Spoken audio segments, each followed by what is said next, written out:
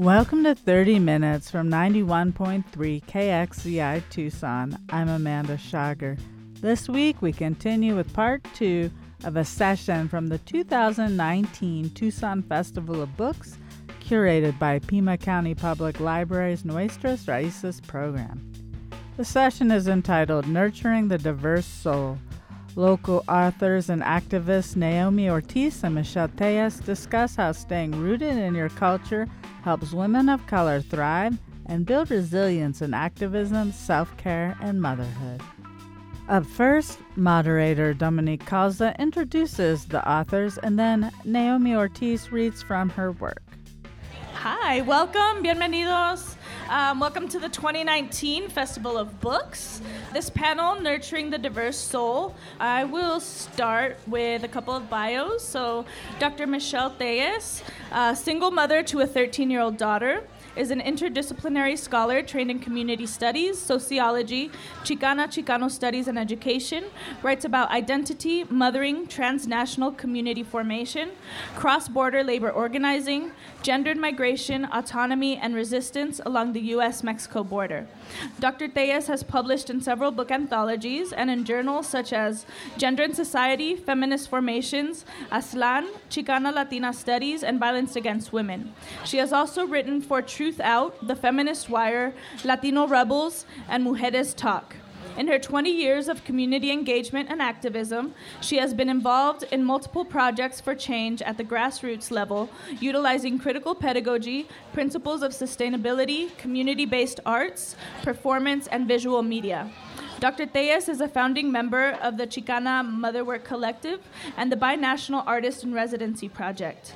She is on the editorial review board for Chicana Latina Studies, the Journal of Mujeres Activas en Letras y Cambio Social, on the executive board of directors for the Southwest Folklife Alliance, and is the faculty fellow for the Guerrero Student Center. A graduate of UCLA, Teachers College, Columbia University, and Claremont Graduate University, Dr. Tejas was a dissertation fellow in the Department of Chicano Studies at the University of California, Santa Barbara, and a chancellor's postdoctoral fellow in the Latino Studies program at the University of Illinois, Urbana-Champaign. The recipient of various national fellowships, teaching, and research awards, she most recently was awarded the Tucson Public Voices Fellowship for 2017 through 2018, and you can find out more about her work at www.michelletejas.com. Naomi Ortiz is a writer, poet, visual artist, facilitator, and the author of Sustaining Spirit, Self-Care for Social Justice. Yes.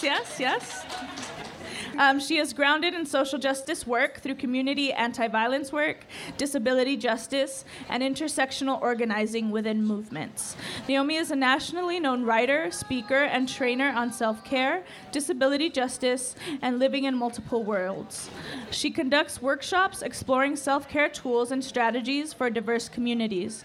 Naomi has written for The Feminist Wire, Vida, Poems and Numbers, and contributed to the anthology Resistance and Hope, Essays by Disabled People. She is a disabled mestiza, Latina indigenous white, raised in Latinx culture, living in the U.S.-Mexico borderlands. Naomi's book, Sustaining Spirit, shows us how to balance activism with self-care by guiding readers to sink into poetic metaphor and examine their relationship to self, community, and place. Find Naomi on her website, www.naomiortiz.com. So I'm a Crip, so that means it's easier for me to have real paper to read from. So you can imagine me like flipping open the book. So a lot of my work is looking at coping mechanisms and how to bring more intention to these coping mechanisms. So I tried to pull out parts from a chapter to give you an idea of what this looks like. So these are separate paragraphs. It's missing a lot, but I try to cut down and give you just a taste. So I actually talk about javelinas in the beginning here, and if you don't know what a javelina is, it's the picture actually that they use this year for the festival, the little like piggy-looking animal. So now that I have your attention. Turning, I lock my door to my room at the Abbey on my way to the kitchen to eat lunch. A few steps down the serene outdoor corridor, I suddenly noticed a large javelina about 15 feet away. On her forelegs, she probably comes up to my upper thigh. Her head slowly turns, and she looks at me dead in the eye. I stare back at her, both of our bodies tense. Quickly, I assess to where I can get to if she charges me. I realize that the door to my room is locked, but I'm not too far from the Abbey's small chapel. Suddenly, a memory of a TV show flashes in my mind where the host was talking about how to tell if a cat was relaxed. That you were supposed to make it a long, exaggerated blink at the cat, and if they blinked back, they were relaxed. These thoughts happen in seconds, and an instant later, I make the rash decision to do a long, exaggerated blink at the javelina. As I'm closing my eyes for the blink, I realize that she is less than 15 feet away. Easy distance to close if she charges, and while I'm blinking, I cannot see if she's moving towards me or not. The only defense for my body is a column in the hallway. A leap of faith, I think, as my eyes slowly shut and start to reopen. Fully prepared to dive behind the column I'm standing next to, instead, I see the shoulder muscles in her back relax. She breaks her gaze and starts using her nose and teeth to dig into the ground. I can't believe it worked. I chance walking one direction, and she matches my pace walking the other. I make it to the kitchen door and duck safely inside. I think quickly in scary situations, and I'm unafraid to take a risk and act. These skills were honed in the experiences and the environment I grew up in. Always being aware of my surroundings, the people, their energy, sharpened my senses to keep me safe. Vigilance made me friends with my fear. It was my weapon of choice as I lived my life at home and out in the world. I learned that my hypervigilance helped me to be courageous. I believed that if I can anticipate what could happen, all the possibilities in the matter of seconds, then I can make a choice about how to act. Yet no matter how good I got at anticipating possible outcomes, I couldn't ignore how exhausting constant vigilance was. As I moved into the work world where social justice was the focus, I was excited about the values they discussed, like interdependence, which I had learned in my cultural communities. However, in these activist communities, figuring out how to get things done as a group together was not in reality embraced as a legitimate way to operate. Yet what was familiar was a state of crisis. Our group found out at the last minute that a state policymaker had called, a hearing the next day, and we needed to be prepared to talk. A volunteer had been detained, and we needed to respond with support. A state of crisis felt normal. In social justice activist communities, people reacted like they do in a crisis, scattered, trying to keep up with the moment, and refusing, unable to create any time for reflection. I realized that these communities, which I initially sought out as an alternative to the ones I was raised in, were actually replicating some of the negatives like crisis, but without a lot of the positives like interdependence. People in these groups I was part of would create a problem in order to get what they needed or make someone else responsible for dealing with situations which made them feel overwhelmed. I found myself treating the activist communities as if my body, heart, and mind was a city bus, and each person who was part of the community had a seat on that bus. I was trying to satisfy my own needs through caring for and taking responsibility for others. However, the people inside the bus were only happy when they got to where they wanted to go, when their expectations were met. Even though I was working hard and I felt good about meeting others' needs, I eventually started mistaking their needs for my own because I was centering them in my core. During the time I worked a full-time activist job from home, I had a boss who berated me on a staff call for not responding to an email she sent on a Sunday. This staff call was the following Tuesday. My grandfather's funeral had been Sunday, and I was out sick Monday. She called me after the staff call to talk one-on-one. She continued to berate me, saying that my boundaries were too thick, that when something was urgent, she needed to be able to get a hold of me. It's almost impossible to kick some people off the bus but keep others on. Things can only shift when I restructure what is located at my core. Even though the staffing situation, my covering duties of 2 staff positions, was constantly explained to me as temporary, nothing ever changed. The culture of crisis continued. I felt stressed out and afraid all of the time. Vigilance and anticipation of what would happen next only made me feel depressed and unable to focus on the here and now. Fear. Fear wiggles around my rational, logical place. It's all fight, flight, freeze, or constantly frantically respond. Yet I began to realize that courage could not actually be anticipating every possible outcome and juggling it all.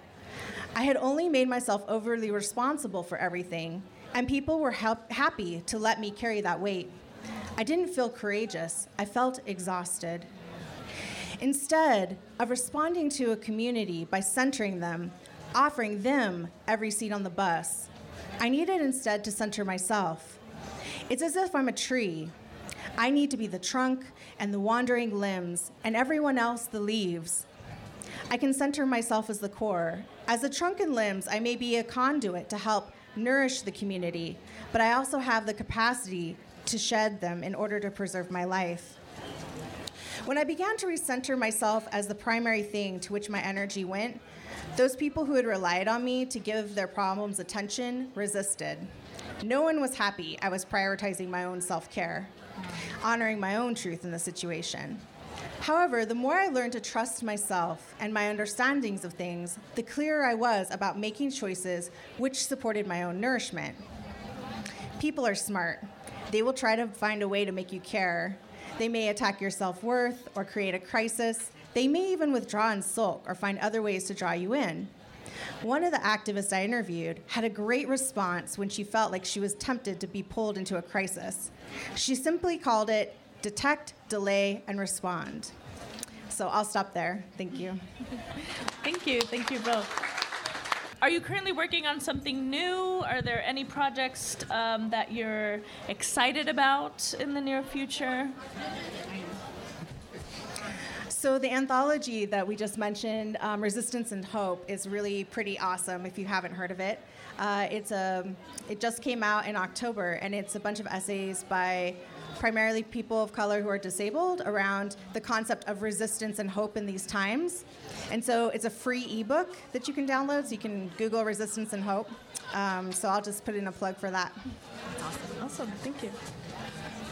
I am working on a single author manuscript actually that it has to do about transnational community formation along the border. So it looks at how global economic policies have shaped border communities, but also how border communities are responding. So by looking at one autonomous community in Tijuana, Mexico, which is the border that I'm from, Tijuana and San Diego. And it's been a long project that I started many years ago. And then when I came to Arizona, I started to write about mothering, and then I started writing about the immediate conditions in front of me, right? Because I felt that those stories needed to get out. So I'm sort of returning to this older project, and the book is called Responding to the Spaces of Neoliberal Neglect, Las Mujeres de Maclovio Rojas. So now we'll open it up to questions from the audience. Questions or comments for the authors? Yes. So I'm going to kind of project a little bit just for folks. How many siblings do they each have, and where do you fall in line in that order? Is that correct? Okay. So I have a younger brother, but it's from my dad and my stepmom. So I'm the oldest, I guess. There's 5 of us. I'm the youngest. I'm the only one that left home. I'm the only one that doesn't live in San Diego. And yeah, everybody's home. Yeah. So, I mean, it's interesting, right? This journey as an academic, as a writer, I know for many years my family was like berating, like, when are you going to be done? I was an elementary school teacher right after college. I went to UCLA, I graduated, I was an elementary school teacher, and everybody's like, okay, you're set. Now get married and have kids. And then I didn't do that, and everybody's like, how are you walking away from this, And it's infinite curiosity, I think, is what I responded. And also just, I didn't imagine just staying, and I wanted to think about the world in different ways. And so there was a little bit of pushback. I lost my father in college, and then my mother when my daughter was 5. So it's just my siblings. And I think once I hit 30, they were like, all right, we'll do whatever you want with your life. They'll let it go. Family support? Yeah, I think my family, when I quit my job, as a director of an organization, were like, what are you doing with your life? And we had several frank conversations about that. And then it was amazing. Like, I think sometimes it's about setting your own path, and people end up following where you lead. And now my family's amazing, and they're like, all right, you did this, cool, we're behind you, and we're supporting you. Yeah, and it made me think about my mom, who migrated to this country, you know, and sort of left her family of origin behind, and was the only one that came. You know, all of my family on my mom's side is still in Jalisco, and so all my primos, you know, all my first cousins, my tios, everybody's still there, and so I always would say that to her, you know, well, you left, and she's like, yeah, but, you know. You were listening to a session from the 2019 Tucson Festival of Books, curated by Pima County Public Library's Nuestras Raíces program, entitled Nurturing the Diverse Soul, on 30 Minutes, 91.3 KXCI Tucson. Moderator Dominique Calza and local authors and activists Naomi Ortiz and Michelle Tejas discussed how staying rooted in your culture helps women of color thrive and build resilience in activism, self-care, and motherhood. An audience member asked the panelists how young Latina, Chicana activists and scholars can push through. Michelle Tejas responds first, followed by Naomi Ortiz. I mean, I think for me, finding people that I trusted was really important along the way, you know, especially when you're having really hard conversation and pushing against institutions that are slow changing. You want to know that you have people who support you, like really support you. And so that comes from building relationships. And a lot of my social and political formation came around the time of the Zapatista movement, right, in the 90s. And so I learned a lot about non-hierarchical practices of conviviality, of collectivity. And so that really helped build communities. And so those are the people that now, you know, all these years later, you know, I still trust. And we may not all be in the same place. But I think building relationship is fundamental. You know, you can't change anything if you don't have relationships with people. So I think that's how we share our human experience, which is diverse and complicated. Yeah, I'd agree with that. And I also think that it never gets easier. Like, they never actually ever want you there or expect you to be there. Might actually be more accurate. And so it doesn't even really matter. It doesn't, because, I mean, it matters in the sense of like how we take it in and our choices to take it in. I think for myself, one of the things that has been really, really helpful is finding individual practices I can do, sort of like expecting things to be tough, which I know sounds a little bit maybe pessimistic, but it actually is really empowering. And so oftentimes going into community groups that I know are going to be pretty uncomfortable that I'm there, you know, I'll do like a ritual with myself before I go. I will consciously think about how I'm creating boundaries in that space. I will consciously think about how to call in, you know, my ancestors and support systems that aren't human to support me in that space. So I guess it's like, to me, I've kind of taken the individual approach because I don't always have relationships to rely on in those situations. Yeah, but I'm glad you're out there and doing you. Anybody else? Yes. Writing process. It's messy. It's writing like, you know, I feel like I get like for the first three drafts, by the third draft, I'm like, I totally know what I'm doing. And then by the fifth draft, I'm like, I don't know what I'm doing at all. And then it's usually by like the seventh draft that I'm like, okay, I think this is it. This feels embodied and this feels right. So for me, it's like, I think when I feel like something's embodied, that I feel like then it's real and it's good. I'm ready to let it go. Yeah, that's good. I think it depends on what I'm writing. You know, I've been thinking a lot about writing, and especially women of color, how, you know, we need to be writing more.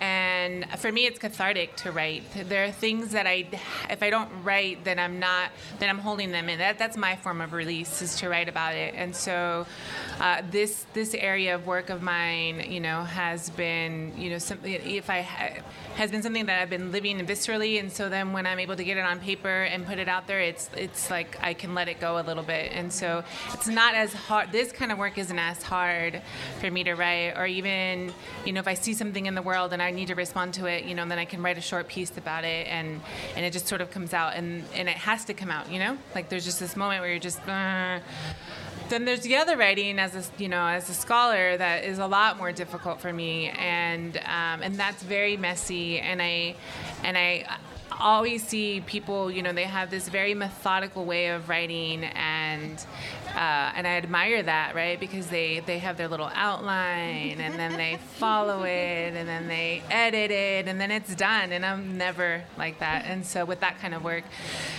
but I do remember a few things when I'm thinking about what I want to write and what I want to attach, my brain and my spirit to, which is that I write about things that matter to me. And so that makes it, when I do that, then I'm making sure that, I have an investment in it. And so it's not just to write, because in this world, the whole publish or perish model is very real. And so sometimes people are just writing to write, and there's no substantive body there of anything to make change in the world, right? And so, for me, it's about what I want to write about, something that matters to me, and then to make sure that it's accessible. And so that's sort of how I get into a project. And then I wish that I could say that I also wrote every day, like those things. I don't do that. Like I write probably, like I wrote things like from 10 o'clock at night to like 4 in the morning. Like I'm just like a, not a very methodical writer. So I'm trying to get better at that. And then having my daughter completely changed how I wrote, though, because then if I was up all night, then I was up all day and up all night and up all day. And that just was true for a couple years. Yeah. So, but keep writing. If you're writing, keep writing. Yes. And share your writing. Find people to read it. I'll read it. So have you ever experienced envidia or feelings of jealousy that have held you back from your work or moving forward? I think that's a real question. I think that's human nature. There's a lot. Relationships are really complicated. But I can't recall something that has impeded my work necessarily. In my writing, I mean, this environment is very competitive, and so to think, to respond to it in a way that is that demands collectivity is not the norm. And so I think that there have been times along the path that people didn't support, me, and I just have chosen, not to put my energies into that, because that then is like an individual processing that hurts me and not necessarily moves, me forward. And so, but there hasn't been a specific incident that I can think of that, that has just laid me out. I got denied tenure at a university, and that I'm still here. So, yeah. Yeah, I think that I appreciate that question, actually. It's a good question. I think definitely I have my moments, especially I have actually to really change my relationship with social media, because, it's like everybody's best foot forward, like the shiny place that's, especially for writers. And so I think about going on social media now as like engaging in the marketplace, which for me actually is sort of a better way to frame it for myself, because then I'm like, oh, of course, awesome, they have a line stretching out from their booth, good for them. Like it just helped me be in a better place about it, instead of like being like, whoa, why is that not me? Why is that, getting stuck in that? The other thing is that I'm really glad I came from organizing work, because a lot of times when when we were all, so I ran a national disability youth organization, and there was like maybe 3 of us in the country that were doing national work. And so if there was a grant that one of us could apply for, there was a grant that all 3 of us could apply for. So I, every single time, would reach out to these other organizations and be like, all right, how do we collaborate? Like, let's apply for this together. Let's not compete for these funds. Let's figure out how to divvy it up. And so every time I've found myself being a little more jealous or having that kind of reaction, I try to promote somebody else's work and to like share somebody else's stuff and to make that effort of like giving that spotlight. So just to me, it's bringing some mindfulness to it, which has been really helpful. Any other questions? One more question? Yeah, that's great. Role models. Yeah. So I have a couple. One is Gloria Anzaldúa, which I feel like a lot of us would probably claim, but coming from the borderlands and also incorporating, many perspectives into one, it's just been a really beautiful thing to just see somebody else grapple with that, very honestly, and write about it. And the other one that I really look up to a lot, she's passed now, but she's a disability activist, Harriet McBride Johnson. She's a lawyer, and she talked about she needed rides everywhere because she couldn't drive. So she had an accessible van, which was pretty awesome because that isn't true for a lot of folks. But she needed drivers. And so what she would do is she'd be like, okay, if you drive me to X place, I will tell you a story. And so she would tell people stories. And so she ended up writing a book with some of her favorite stories that she would tell people as they drove her around. And I just really love that because it's also sort of the gift economy to me, like giving gifts to each other and having things framed in that way. And so she's somebody who I like hold a lot. Yeah. That's great. I had the privilege of last week hosting one of my role models. Her name is Chandra Tapalde Mahanti. She's a transnational feminist writer, scholar.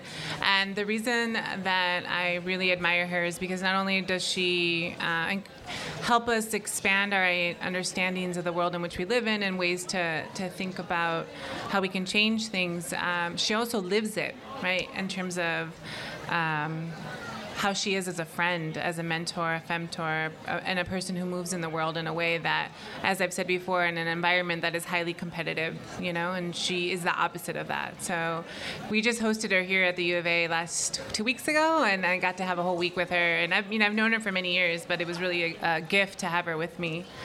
And then I've also been thinking about, like this book, our first, our